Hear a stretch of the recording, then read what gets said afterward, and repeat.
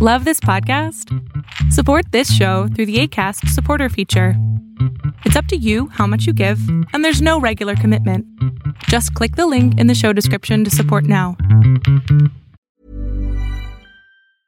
Hey, I'm Ryan Reynolds. Recently, I asked Mint Mobile's legal team if big wireless companies are allowed to raise prices due to inflation. They said yes. And then when I asked if raising prices technically violates those onerous two-year contracts, they said, "What the f*** are you talking about, you insane Hollywood ass?"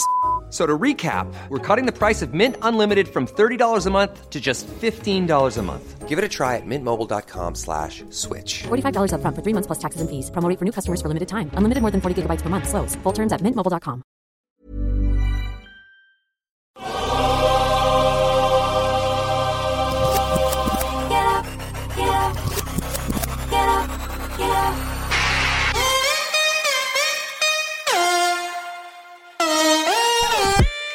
Welcome to the Bucher and Friends podcast, co-starring 10-year NBA center Ryan Hollins. Couple pump fakes, leads in, shot blocked by Ryan Hollins. Hollins sent that into the third row. 6 rebounds and 8 assists. Hollins climbs the stairs. Down the floor. Ryan Hollins, he is the high jumper. That's what I want to see. Give me some gunpowder and throw the hammer down. And now, here is your host, Let's send it over to Rick Bucher. Rick Bucher.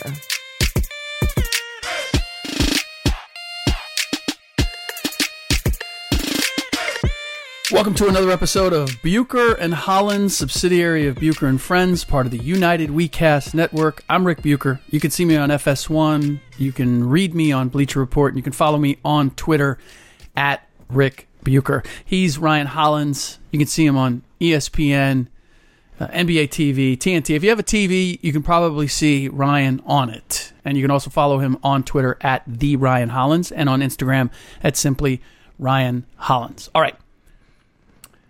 So, you and I have not had an opportunity to talk about the weekend, but I have to say, and I don't know that we're going to spend a lot of time on it because it's well in our rearview mirror, Ryan Hollins, you were on the money with just about everything. You called the Rockets losing Game 6, or rather the Warriors winning it. You called the Blazers going into Denver and winning Game 7.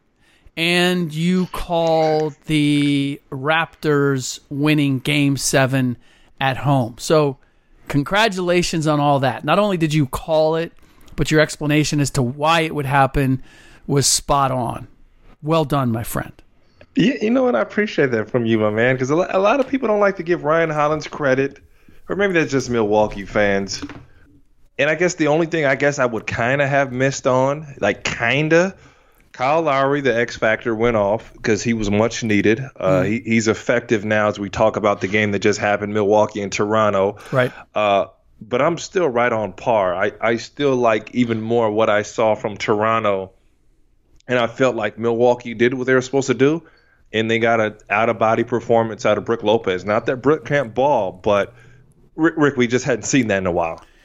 Yeah, 29 points, 11 rebounds, 4 for 11 from three-point range. I mean, just imagine, just think, let's go 5-6 years ago, and you told somebody that Brook Lopez took 11 threes. They would have said, what, was it a blowout? Was it practice? Like, what was it bigs against smalls in a practice game? Like, how is it that Brook Lopez was taking 11 three-pointers? But nonetheless, he did. That was the most by anybody in the game. Again, extraordinary. But he's shooting it well from that range. And if there is a concern that I have, and I've had it for a while, I had it in the Philly series as well, is that, and maybe my expectations are wrong. I need more out of Marc Gasol. Am I going to get more out of Marc Gasol? And do you think they need more out of Marc Gasol in order for the Raptors to win this series? It's crazy, Rick, how much alike we think. Obviously, our picks differ at times, but we pretty much see the same thing. So the one thing that worked in Boston's favor in terms of Brook Lopez is they went small. And Horford kind of counts as a small because he will make you pay every time from the three-point line. And he's able to switch out 1 through 5, which Lopez struggles to do. Now, with Mark on the floor, Lopez can hang in the game, and he's actually what makes Milwaukee extremely effective. Mm-hmm. He's tall enough to wall up. Giannis now runs free with Lopez on the floor, and then he spaces out and shoots threes. And this may be a deal where Toronto's really missing OG Anunoby, because that would be the fifth piece of their small lineup that can go out and switch all plays. Rick, I don't know if there's a timetable for him getting back. I'm not up to speed on that, but you almost need Brook Lopez off the floor. But in hindsight, if you're Toronto, you say it frees up Kyle Lowry, who's not as good one-on-one, but better in a team aspect, in which why he was able to thrive tonight. This is what also surprises me a little bit in the big picture. And this isn't news, but when I think about it, what was the reason that Nick Nurse got the job? Change, and he was supposed to be the offensive guru. He was supposed to be the guy who solved the problems when Toronto got stuck in the mud offensively. He was supposed to be the creative genius. I'm not seeing enough of that. If there's one concern I have, and I had the Raptors, I actually had the Celtics going to the finals, but once they were out, the Raptors were my next choice. And all along I said they were my next choice. That they get so predictable at times offensively. And sure, they have, Kawhi Leonard, and playoff games often come down to that, but I'd like to see them get easier baskets from some of their sets as opposed to Pascal Siakam just overwhelming somebody or Kawhi Leonard bullying somebody. I just feel at times like they get a little stagnant, a little stuck. They don't get a whole lot of off their action. And that's not what I expected from this Nick Nurse team. So I don't know whether I'm being unrealistic because of the talent or whether, and maybe that's it. Offensive genius only goes so far if you don't have the players that could execute what you want to do. Rick, it just goes to show it's a personnel deal. Somebody's got to go. At the end of the day, when you have a player like Kawhi Leonard, you give him the basketball and you play through him. Why? He's got the one-on-one advantage every time he's got the basketball, where I wouldn't say he's playmaking for others. No, he's not. But he is willing. Once he sees a double team, he just passes. He just passes it off. It's not like he forces into it. But Rick, feel me on this. He's definitely not playmaking, right? Right. Because he doesn't do things on the move and draw the double team or draw just the attention and then see the opening and make the slip pass or make that easy pass. He's going until that one-on-one, he's either stopped, in which most cases he's not. He's going to go until that double comes, and then once it comes and it's hard, now he'll swing the ball. I think he swings the ball more than he creates a shot off of the double. And to me, that's not playmaking. That's giving up the ball once you've drawn the double, if that makes sense. Yeah. No, he's not. He's definitely not looking for others, but he's not just forcing up. He had one player control foul, and that was about it. But, he's playing good basketball. But to your original point, there's nothing different that Nick Nurse is doing that anybody else couldn't. And unfortunately, it was just, DeMar, you're out. You couldn't get it done. And Casey, you're out too. Coach of the year. Sorry. Right. Yeah. So their predictability. And the other part is I need Danny Green to start making open shots. I need Danny Green to hit some clutch threes. He has been good when the team is rolling, but he's going to get looks. And I'll be honest, I didn't see all of the game. I had to run around with the kids, so I was listening to a good part of the game. So it's hard for me to gauge just how open Danny was consistently throughout the game. But 1 for 4 from three-point range, 1 for 5 overall from him, with the way this game is going to be played, I need him to knock down shots. I need him to not hesitate on the three, and I need him knocking him down. And through the playoffs, he hasn't delivered to the level that I would have expected him to at this point. Yeah, Danny was really good defensively, and that's what gave his team a shot. Yep. But I agree. It's funny. Rick, I swear you're reading on mine. He's got to fly around the horn just searching three-point shots. In transition, he's got to be there every single time. And it does hurt because Kawhi's going to pass after he's doubled. Like, okay, I'm caught now kicking off versus hitting you in stride. And that's what Danny's used to. But he's going to have to find a way to be effective. And this was Kyle Lowry's best game in the playoffs. I don't want to say that we've ever seen. I'm sure he's had a decent game before, but in a while. So he's got to be the effective guy. But you're right. Kyle Lowry is not he's a shoot first, pass second, and obviously Kawhi is the same thing too. And Danny Green is being hurt by it, but he had a few looks, Rick, that I'm sure you saw that could have blown this thing wide open. Yep, exactly. And if I look at his last 3 games, he was 2 for 8 in Game 6. He was 0 for 1 in Game 7 against Philadelphia, and 1 for 4 obviously in this last game. I need more than that out of Danny Green.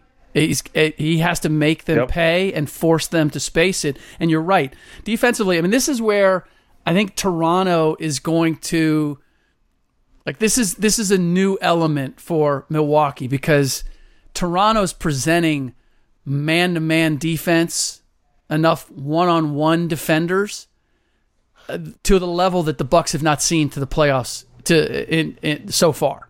Between Danny Green, Kawhi, Siakam, like they're not going to get the same 3-point looks that they've had, which is why the Bucks collectively shot 25% from 3-point range, and I think they damn near took 50 of them, if I'm not mistaken. 44. They were 11 for 44.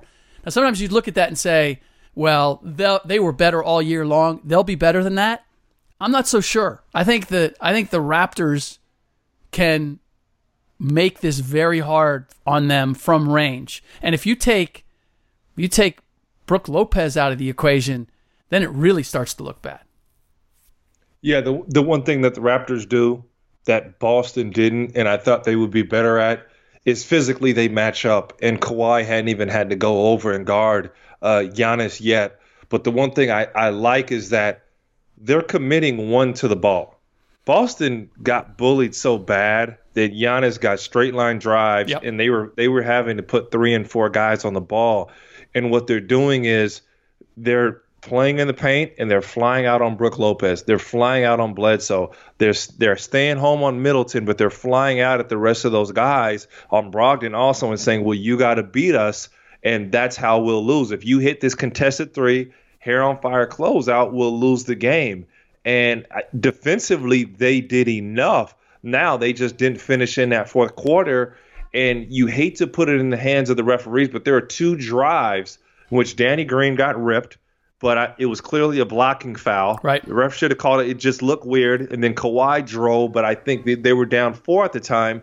It ends up being a no call. But in a game like that, that comes back and hurts you. So I think you keep the same mold, but yes, you've got to be more efficient offensively because, Rick, could have been 20 points, right? Yep, for sure.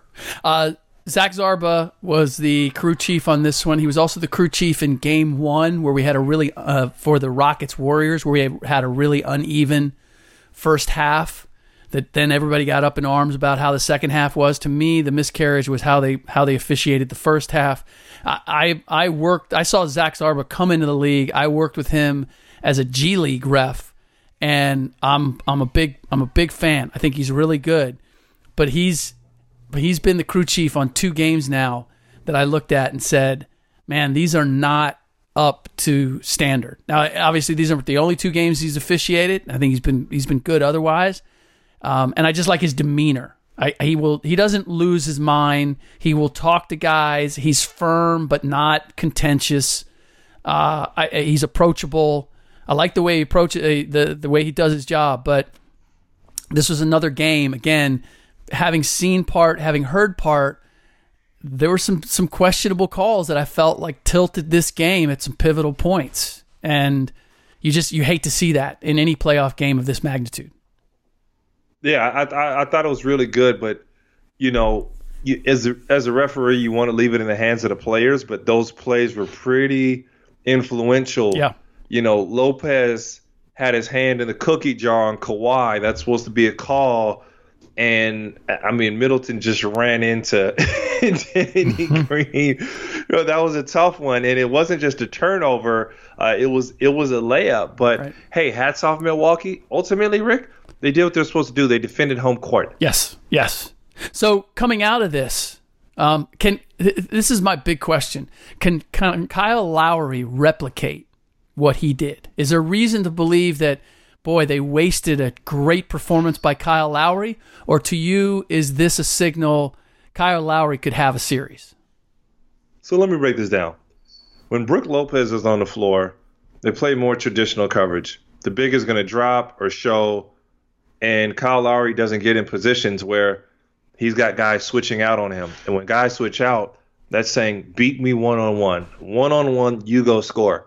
Kyle really struggles to do that. But if you allow Kyle to play in space, he's a good enough shooter. He's crafty enough where he'll find ways to score the basketball. So right now, if Brook Lopez is on the floor to match up with Marc Gasol, that helps Kyle Lowry. But as you pointed out, Marc Gasol has to do something.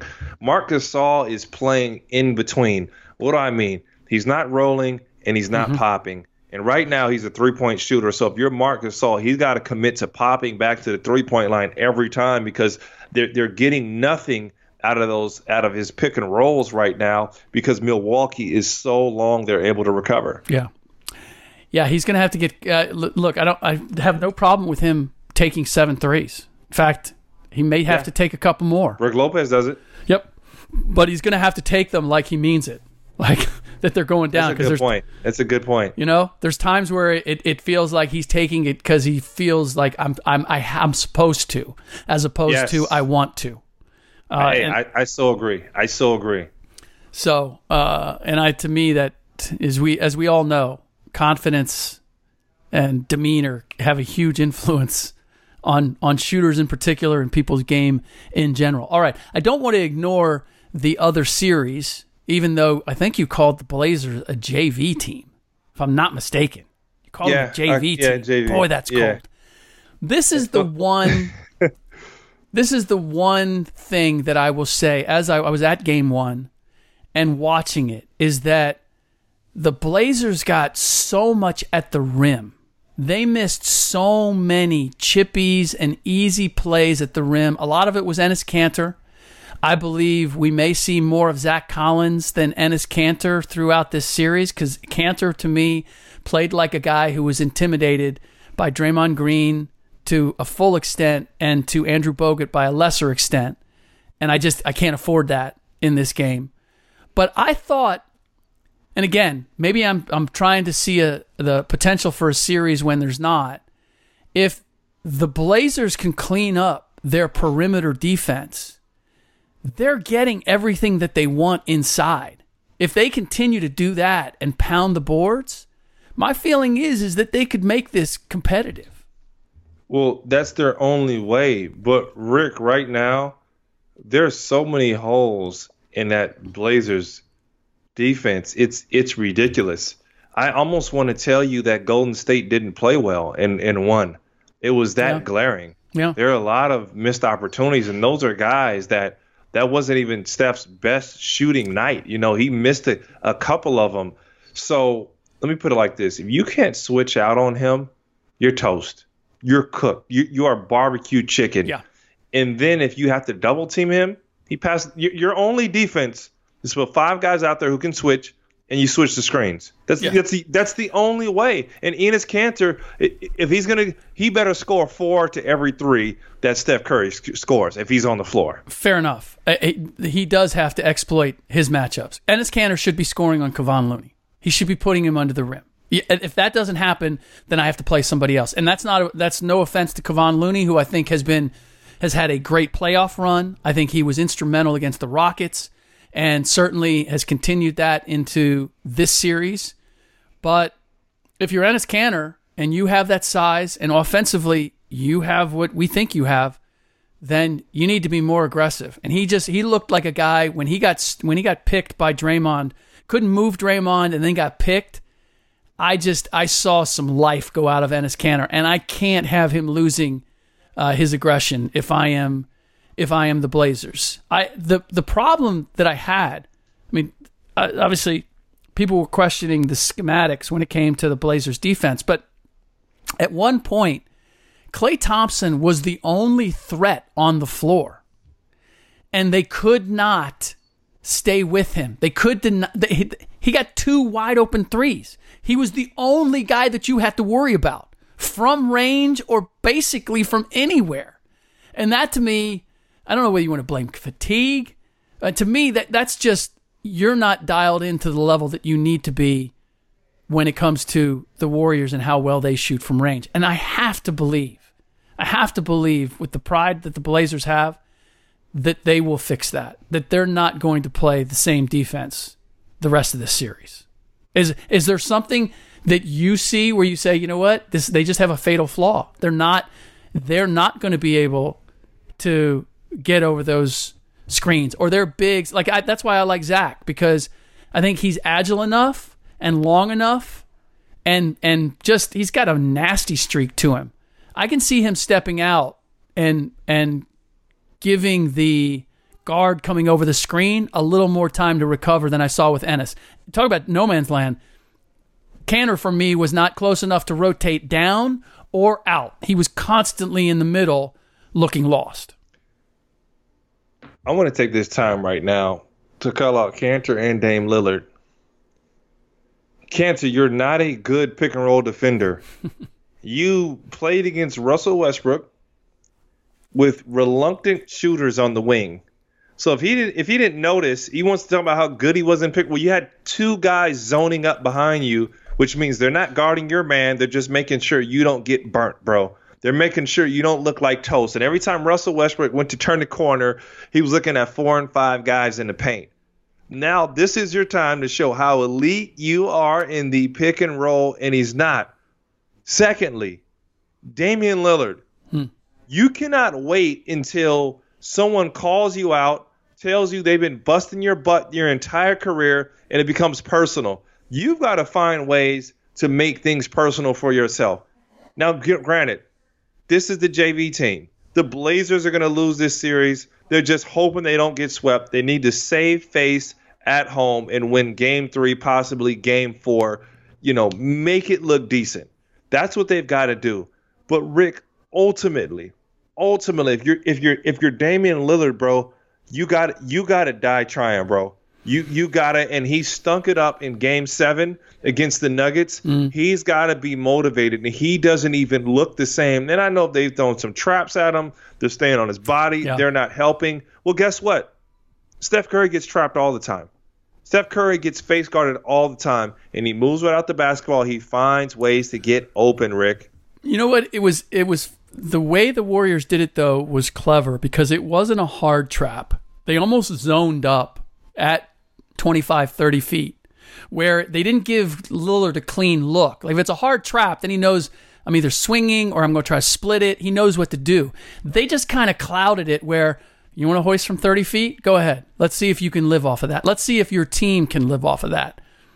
I believe what Lillard is going through, because I don't believe. I mean, if he needs motivation, then this is a brand new Damian Lillard, because he has had a chip on his shoulder since before he went to Weber State. He's had a chip on his shoulder since he was playing for the Oakland Rebels, and they were going up against the Oakland Soldiers. So I don't believe that he's waiting for somebody to get him going, as much as it is he's trying to utilize what he has around him. He's trying to give C.J. McCollum a chance to breathe. He's got Rodney Hood, some of the other pieces that he has. And how do I navigate this? Because let's face it, for all that Damian has done, this is being in the conference finals, going this long into the playoffs. This is new territory for him. This is brand new, being around a Game 7, brand new as the alpha on a team. So it may sound like I'm giving alibis, but I feel as if, for what I know about Lillard, it's not a lack of, motivation. He's He's trying to figure it out, and because when you start thinking and trying to figure it out, now you tend to have you have a much more passive look than you're not motivated. Then you thinking when you motivated, ain't nothing to think. When Russell Westbrook talked crazy to him, he like, I don't give a darn what the coverage is. I'm about to beat it. I don't give a darn what look. You could double, triple, quadruple, go under, over, switch it. I'm gonna beat the coverage, right? And he did. That's not the same dude, Rick. Ain't nothing to think about. The motivation is in question. Okay, here, let's slow just a little bit. I mean, the difference between doing that against Oklahoma City and doing it against the Warriors defensively and what they can throw at him, there's a difference there. He's trying to figure out this puzzle. Look, if he plays this way in Game 2, then I'll go along with your premise. But to me, it's 48 hours after the Game 7. It's a brand new team that they really didn't have time to game plan for, and that is giving them different looks than they've had the better part of the season, because now the depth at which he's playing, and I'm not saying different looks defensively and different looks offensively. I think there's a lot there for him to figure out. I'm going to give him one game. If it doesn't change Game 2, then I'll give you a mea culpa. I was wrong. This is the same guy who said he's overlooked. What do I have to do to get my credit? Right. You're the same person who asked me and said, 90% of NBA players took a survey and said he's the most slept on. Like, yo, here's your time, bro. Because I was the guy who was saying you're not that dude. There's no rings on your fingers. I haven't seen it in the playoffs. Now, granted, he stepped up a notch. He stepped up. You don't put up 50 points in an elimination game with arguably the greatest buzzer beater elimination shot that we have ever seen. Okay, without getting credit. But come on, Rick. This isn't a guy who's been chilling. This is a guy who's been screaming, yo, here I am. Why am I overlooked? Well, why me? Everyone go, oh, man, well, he slept on it. You're here now, bro. Yeah, his complaints about that, though, were years ago. Because he said to me, it was probably about 2 years ago, he said to me, maybe this is just the way it's supposed to be for me. Because I asked him, I said, you're not parading it the same way. You're not talking about it the same way. And he said, kind of accepted, maybe this is just the way it's supposed to be. And so I'm going to stop complaining about it. And again, I pointed it out when he hit the difference between the two buzzer-beating shots, the game-winning shots. The first one that he hit against Houston, he was popping his jersey, and it was all about, look at me. That was the Damian Lillard that was saying, are you going to respect me? Are you going to recognize me now? And this time, it was just a wave goodbye and on to the next one. It was, and even when he was mobbed by his teammates, it was looking in the camera like, I don't have to say anything anymore. Now you know. I feel as if he's trying to now figure out, okay, so what's the between game now against the Warriors? Because I do believe for them to have a chance, he's going to have to be more aggressive. They collectively, Quinn Cook can't be allowed to play. Jonas Jerebko can't be allowed to play. You have to force the Warriors to go with a shorter rotation. Because if they can live with McKinney and Jerebko and Quinn Cook getting double-digit minutes, and you can keep the rest of those guys fresh, you can keep Andre Iguodala fresh for the last 5 minutes of the game, then as much as I didn't think the Warriors were going to three-peat this year, it is lining up for them to three-peat. What are you playing? What are you smelling the coffee? What are you watching? No. What did you just play just now? What were you watching? By the way, for anybody who is just tuning in, I gotta see how Kyle Lowry scored 30 points. But no, you smelling the coffee now? Ryan is the ultimate multitasker. So what were you just watching? What were you just watching? I gotta watch it, man. What are you watching? But Kyle Lowry scored 30 points. Can I see this again? This is worth a double take. What are you getting the whole 30? Like a solar eclipse. But by the way, he was 7 for 9 from 3-point range. Talk about solar eclipses. What did you just say? Golden State's going to do what again? No, and I didn't say they were going to do it. I said I can see it happening now where I did not expect it to happen. They still got to get through the East. I I still said, let me see what condition they're in when they get to the finals. Rick, yes. they're that good. Remember this. Remember I said this. They're pretty. This is the only team in history you've ever seen that's that good that messes around with the game of basketball and gets away with it. And they still do. They mess around with the game and they get away with it. Steph Curry was on a fast break. Steph Curry threw a behind-the-back pass into the stands. That's what I'm about to say. And oh my gosh. Yeah. But you know what though, Rick? When he did that, I'm like, yo, are you freaking kidding me? Are you kidding me, bro? But at the same time, it was like they're kind of feeling good again. They want to clown. They want to yeah, I don't know. Katie, the Grinch that stole Golden State, like I don't know, like I haven't seen that in a while. It is, boy, and that's the dilemma for the Warriors. Anybody out there who thinks that the Warriors are better without KD, I can't possibly go there. But there is, when you have KD, you want to play. The ISO is hard to pass up because he can get a shot against anybody. But it does take the Warriors out of what makes them fun and makes them feel good. And so they've always been trying to strike that balance. And when they strike the balance, forget about it. They're sweeping Cleveland out of the finals. But it can be hard to. Hey, I'm Ryan Reynolds. Recently, I asked Mint Mobile's legal team if big wireless companies are allowed to raise prices due to inflation. They said yes. And then when I asked if raising prices technically violates those onerous 2-year contracts, they said, "What the f*** are you talking about, you insane Hollywood ass?" So to recap, we're cutting the price of Mint Unlimited from $30 a month to just $15 a month. Give it a try at mintmobile.com/switch. $45 up front for 3 months plus taxes and fees. Promo rate for new customers for limited time. Unlimited more than 40 gigabytes per month. Slows full terms at mintmobile.com. Strike that balance, because KD's natural scorer, not a natural playmaker. It's not in his DNA to look for Klay Thompson. By the way, answer. Yeah. Let me give you an answer, bro. The answer is yes. What? You know what I'm talking about, right? Are they good without Kevin Durant? Yes. Yes. Are they good with him? Yes. Yes. Yes. When does it come to hurt you? If LeBron James is on the other side, if Giannis is on the other side, if Kawhi's on the other side, and you don't have that superhuman to just go get you a bucket because they do, right? That's when it hurts you. That's a very good. That's LeBron a really James, good. That is such a good point. That is the part that KD gives you, which is he's the fire axe in the glass case. Bro, LeBron James looks like an alpha, like a man child against Golden State. It's true. And then KD's out there and it's like, oh, no, yeah, we got one for you. We got one too. It's really true. And that's why, we're getting ahead of ourselves here. But, everybody's kind of joined the bandwagon now in terms of KD being out. And I continue to hear it doesn't matter what they do. They can three-peat. KD ain't coming back.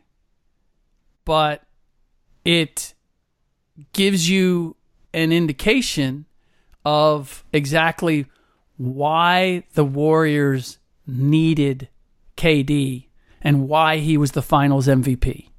Because for as good as Steph is, and I think you can say Steph is the most valuable player on that team while acknowledging that KD is the best player on that team because of all of the unselfish things that Steph does that sets the tone for that team.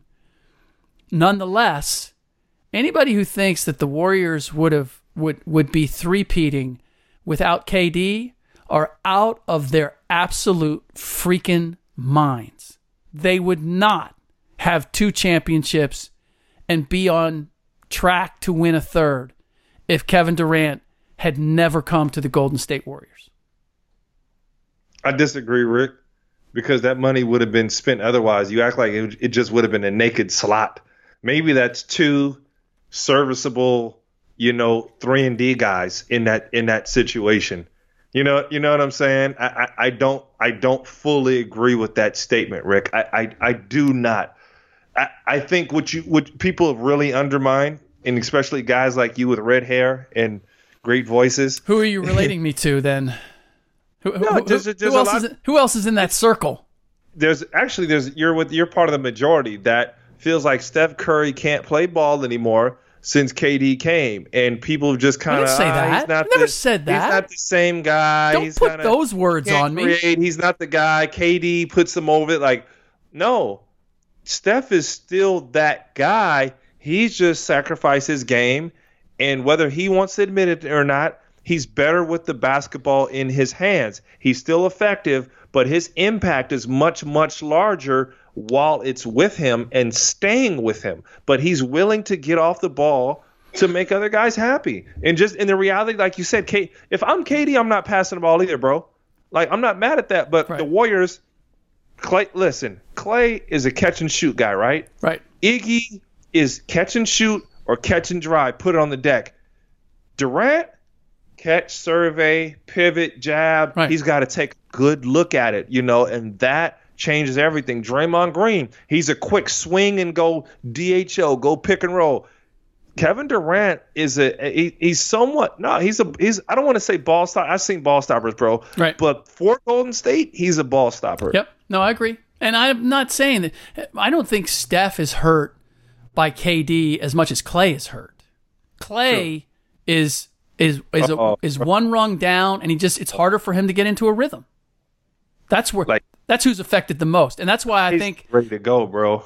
What's that? Clay is like to the point, like, hey, enough is enough, man. Yeah. No. So here's here's the reality. If they max Clay, and by all accounts, Joe Lacob, the owner, has indicated that he's going to max Clay, that's a signal as much as anything. Because KD's not taking a discount, not to stay. And you can't literally max three guys. Well, why can't you? You just got to make some trades. I mean, I think that's, buy Iguodala, buy Livingston, buy a couple of those other guys. It's not happening. It's not happening. I think Clay put his basically his stake in the ground and said, "You want me?" The max is a camouflage for you got to pick one of us. See, I always felt like, in harmony with what you're saying, Clay put out the max deal. If July 1st, that's free agency, they play around. Yeah, Clay is going to be gone because that offer sheet from the Clippers is going to be on the table. The offer sheet from the Lakers is going to be on the table. From the Nets, from the Knicks, it's going to be at July 1st. Here, Clay, we want you now. And if there's a bit of hesitation, he could be gone. Right. And if you're Golden State, you're in this situation. Do I chase the really hot girl versus the really good-looking girl? But, she cooks and cleans. But that other girl, she's really hot. She's not all the way into me, but we could make it work. We could make it work. So there's a couple things here. Number one, the fit between Clay and Steph is so good. Because Clay he has size, he'll defend, he can catch and shoot. Like, he can do so many things that's such a great compliment to Steph. The sentimental aspect of these guys have come up together and they've done what they've done. If you're asking me just in terms of pure talent, if I could keep KD or I keep Clay, I have to keep KD. Let me tell you something. Golden State, they are 2 feet in on Kevin Durant. And the problem is they're going to chase him. They're not ready to walk away from KD. KD may be ready to walk away. He may be playing games. They aren't I hear you. Mm-hmm. My logic says Clay. But this is a situation where, we need it now. Well, and if there's hesitation, things could shake up. And Golden State has given no indicator, even you and I see the logic, where they say, I'm 2 feet in on Clay and KD, you're going to have to walk. Well, I don't know that they've said that about KD, but Lacob has made an indication that he said he wants the Splash Brothers to be together forever. So if you want to guarantee that you're going to have that, then you have to know, as you know, what you have to do. You can't hesitate. You can't stutter. You can't pause when it comes to July 30th. Now it's July 30th. I love the fact that they moved the deadline up. So, and look, it's for TV. I like that for us. It's for TV. It's for, so you're not waiting until, 9 p.m. because it's midnight, East Coast time, if I'm not mistaken. You're not waiting until then to find out, who's calling who's the first call, all that stuff. Oh, but good for us. Yeah. But the funny thing is that, this stuff has already been discussed at the draft combine, if not earlier. A lot of these machinations, a lot of the numbers have been exchanged months in advance. People know. Maybe not exchanged, but they've been discussed. People know where everybody stands. You can't build a team. You can't utilize your free agent money unless you know. The teams that play it straight, like Mitch Kupchak for a long time with the Lakers, you're playing from behind. That's why they kept getting left at the altar, because they were following the rules. You can't follow the rules anymore. And I'm just tickled. I feel as if the NBA did this to try to give the sense that, hey, we want to allow people to have these conversations, officially and not unofficially. But it was just a play for TV. And it's a guise to make it look like we're trying to keep things above board. Tampering, illegal conversations based on the rules, those happen all the time, and they're going to continue to happen all the time. That's what tickled me about this announcement. You know what, Rick? There's nothing that tells me that there's not going to be absolute fireworks at the deadline. There's nothing that tells me, and if I'm buying and I'm reading what you're saying to me, we're thinking alike.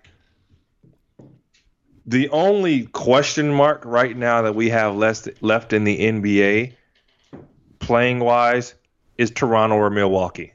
That's the only uncertain. We both agreed. We just watched the NBA Finals, the Rockets and the Warriors, and they blew through that, because there's no way you literally missed 2 All-Stars off your team, and you beat the team. Was it by 17? Portland lost by 17. So pretty much the last real basketball we're going to watch is this Toronto-Milwaukee series. And now the fun is going to start, Rick. So I just see this free agency. I think it got even spicier, bro. We didn't even talk about the draft lottery. I don't know if you touched on that yesterday. Yeah. I think this is the best thing ever. My takeaways. It's not the end of the world for the Knicks, because they need to win now. And I don't think R.J. Barrett nor Zion nor maybe Ja Morant is ready to step in and win now. They're going to have to find a gem late in the first round, a guy who can defend and knock down an open three. I would trade off that pick if I'm New York, because you got to win now. Mm-hmm. 2, this is the best thing in the world for the Lakers. Why? The Pelicans just got in play to go younger, and they have a great reason to get off of Anthony Davis, the only show in town. Right. They just got a bigger show in Zion Williamson.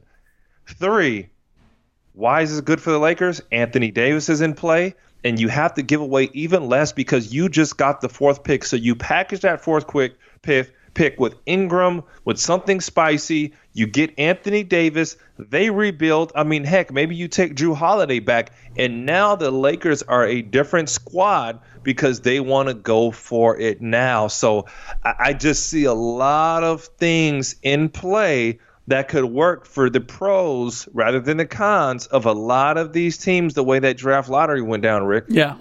Well, I do love that Mike Conley's now going to be in play because Ja Morant's going to go to the Memphis Grizzlies. So somebody's going to pick up a veteran point guard.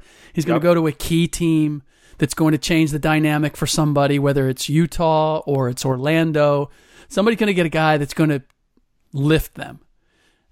There is the battle between New York with the number 3 pick and the Lakers with the number 4 pick as far as making a deal for Anthony Davis. And I dare say they may not be the only ones who try to get into the AD sweepstakes.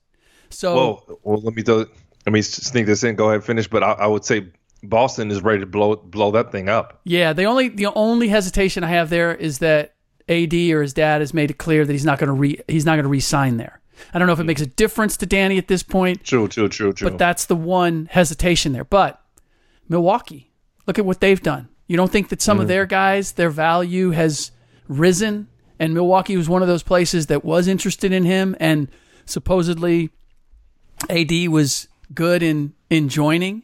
He did say that. Wow. Yeah. So, oh gosh. And I still have the feeling as if David Griffin is going to move AD. Not that he won't deal with the Lakers, although I will say all those rumors about people not returning Rob Pelinka's calls, I got it on fairly good authority that there was at least one team that was definitively said, I'm not dealing with that mofo.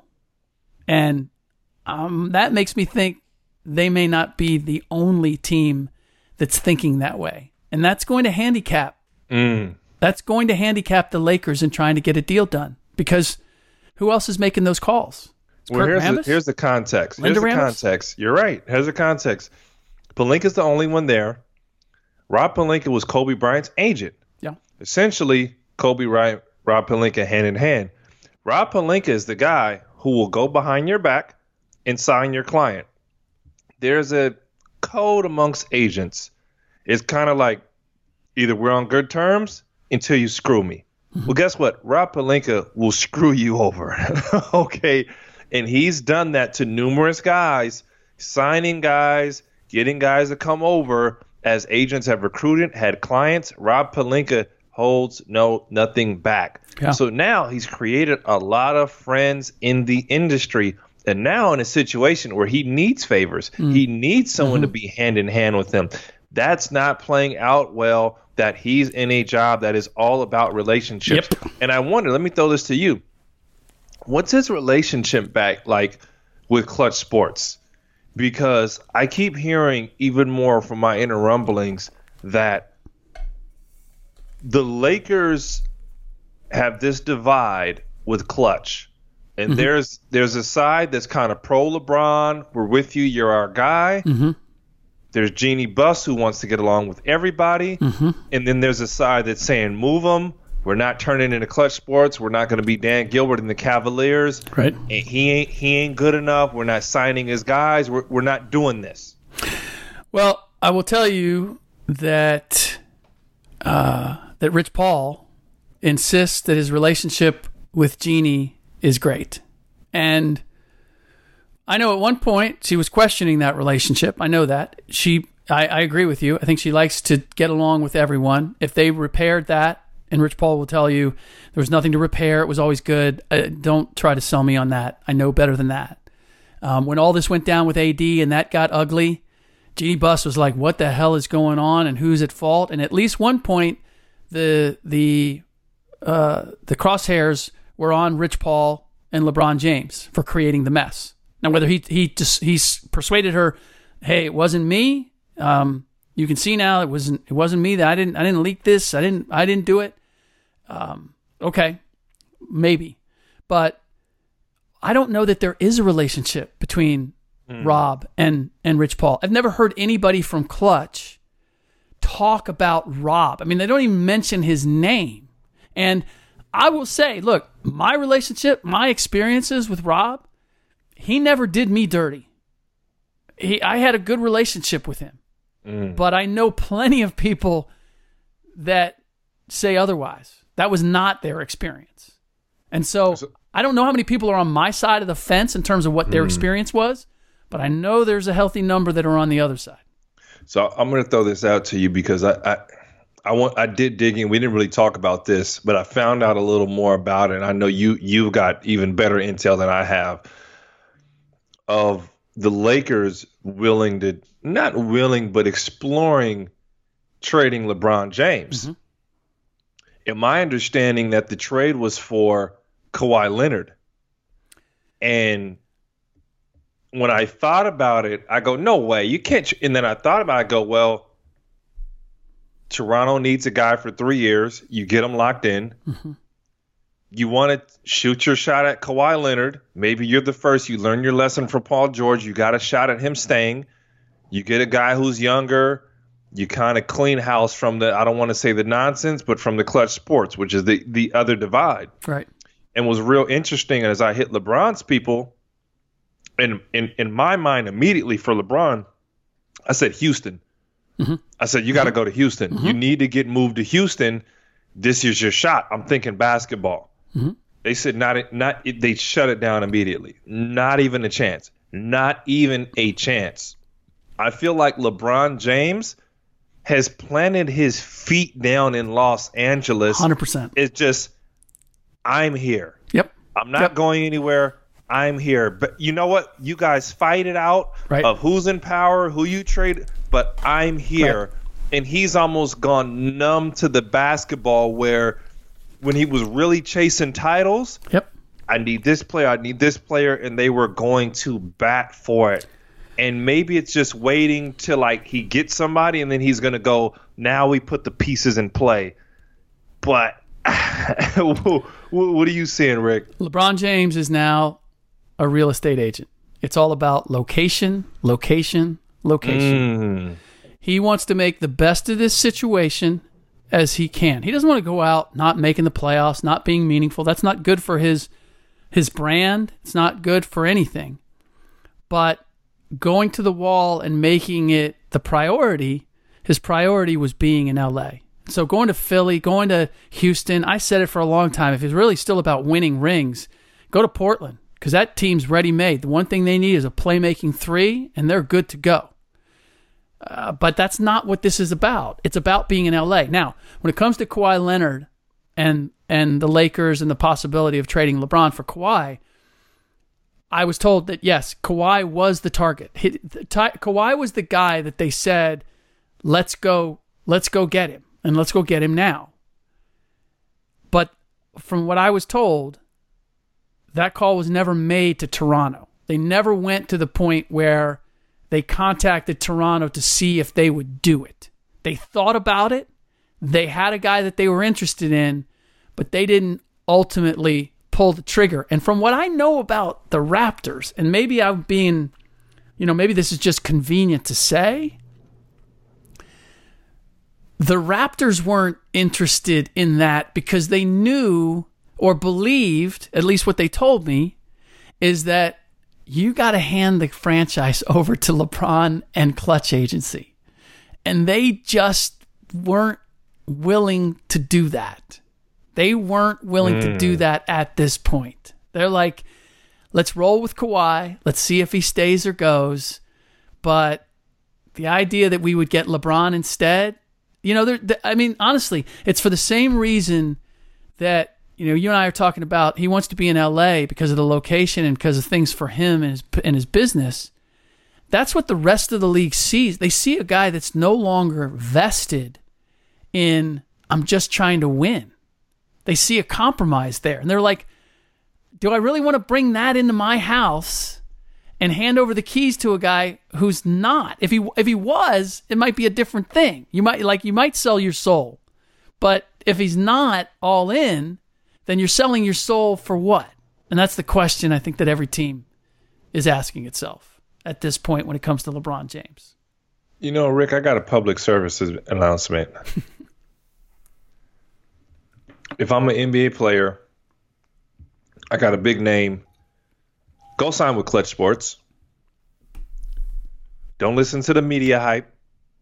Don't listen to the negative talk. Don't listen to the LeBron slander. Mm-hmm. The one thing Rich Paul does, he goes out and he fights for the athlete. He fights for the player. He's greedy for the player. What a lot of agents aren't going to tell you, they got relationships with teams. They got relationships with GMs. And the one thing they don't want to do over you is ruin their relationship. So there's a level where going to bat for you, frustrating the team, ruining a relationship, they're going to pull back. They're going to pull back. That was with, Anthony Davis with your squad, Wasserman. He was with your guys over there. And they said, man, we're not ruining our relationship with the Pelicans because guess what? We're going to want to revisit that one day. And we're not going to ruin it over you. Rich Paul said, forget the relationship. Right. I'm public enemy number one. I am pro AD. Whatever we got to do, I'm going to get it done. And if Clutch Sports signs enough guys, these GMs better beware because the players are coming. Well, I think that this is the key, is that, as of right now, Clutch Agency has, for the most part, big name guys. Ben Simmons, LeBron, AD. They're all name guys. Either name guys or guys that were already ruffling feathers like Eric Bledsoe. The reason that agencies may want to maintain or stay on the good side of teams and will try to massage one situation for another is because they have lesser clients who may live and die by those relationships, where it's, I got 5 different guys who could probably fill this spot. Who am I going to do a favor to among the agents? And the agent is able to say, hey, take care of my guy on this, and I'll help you out with my other guy. And that's why they compromise in certain situations. I think Rich Paul can continue to go to the wall, and he can be a rebel, and he can be an antagonist when he has all big name guys because they just carry so much weight. But if he has to start taking care of the little guys, then some of that is going to come back and bite him potentially, because teams are going to go, "Now, man, you raked me over the coals on Bledsoe. You raked me over the coals on AD. I can't. I'm not going to help you." That's why I say the more guys he has planted, the more power you got. But it's the bigger guys. And it's almost would I be going too wild if I say it's like the dope game? Would I be too wild we have to censor this? Go ahead, Omar. We have to bleep that. It's just Stringer Bell. Tell me about it. No, but I'm saying the more it's you got to get down and lay down, bro. Either you're with us or against us, and if that power play, these players keep coming over at the pace that they're coming, and if you're a GM, you're gonna have to bow down, bro. Yeah. You're gonna have to bow down, and there's this, through the media, through the teams, and we don't want to be Clutch. Oh, this is why? Because it's a player, and I don't want to say in his boy, but it's players taking control of their own destiny. And not looking at the teams and saying, we need you. Yeah. We need you. You're not saying that. This is going to be the interesting part, and we'll wrap it up on this. The interesting part for me with Rich Paul and Clutch is when LeBron retires and he's out of the picture. And Draymond Green. What happens with Draymond Green? That's going to be the ultimate test, because Draymond's value, at least for a well, it's now, but it's greater when you look around the league. At least the GMs that I've talked to, it's greater to the Warriors than it is to anybody else. So how is he going to manipulate that relationship?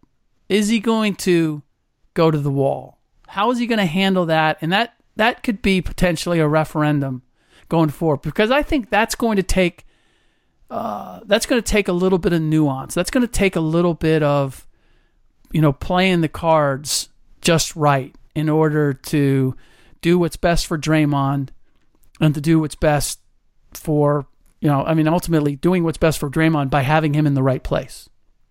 And I don't know where that's going to go. Well, look, it has to happen now, because you're right. LeBron's play has lost energy. He doesn't walk on water anymore. Ben Simmons is not the next LeBron James either, who he has. And AD kind of really hasn't been in the playoffs, hasn't played. The same glow around these guys, it's not there. Now, he's not going to be able to sign Giannis. I don't think. Well, you never know, but I don't think. But you're gonna have to look at. He's not gonna get a Kawhi. I don't know. Uncle Dennis. Uncle Dennis he ain't going for that. He's not giving that up. He ain't having two chefs in the kitchen. You know what I'm saying? So I don't think that's working there. But he's gonna have to have that next play, that next guy. Yeah. The next guy there, and then the power comes back around. It's the dope game, man. You got that good? Yep. I mean, look at his. This is really interesting. when you look at Rich Paul's top guys, LeBron James, Anthony Davis, John Wall, Draymond Green. Again, it falls off after that. I mean, money-wise, there's Tristan Thompson, Eric Bledsoe, J.R. Smith. This is a big summer in terms of you need to make something happen, because, you got a Ben Simmons, but his star has fallen. You have the Morris twins. I mean, it's one is up, one is down. Yep. It is. It's going to be very interesting to see where Clutch is after this summer. It could be, and who knows? I mean, look, I haven't had this conversation yet with Draymond, but I'm fascinated by the fact that he made that move. And what people don't realize is how close Draymond and LeBron are. They've just seen the two compete against each other. But Draymond has said it to me. He goes, LeBron's family. I mean, they have business interests together. All that, what do you call it, was for show. I saw that coming. Yeah. That, trolling and all that at the parade. Yeah. So, all right, that does it for this episode of Bucher and Hollins. We gave you a double dose. We only gave you a full 60 minutes. By the way, we are almost there. We need 100 ratings. We're in the 90s. Once we get 100, we will have our drawing and give away our bag of prizes. All you have to do is go to iTunes or wherever you get your podcasts. Just hit the stars and then screenshot that and send it to @BucherFriends, and you'll be eligible to win some prizes. In our next podcast, we will be looking at Game 2, and we'll continue to look at, we really haven't broken down the Knicks and where they might go and the wisdom of Kyrie and KD playing together in New York and what they should do and all of that. So we'll continue there as well as the other stuff that we're hearing about the fallout from the draft lottery and where we see Mike Conley potentially landing, D'Angelo Russell. This is going to be an exciting summer. The transaction league that is the NBA is only going to continue, and we will have all the inside dope, or as much as we can glean, we will have that for you here. So, for Ryan, for myself, as always, thanks for listening.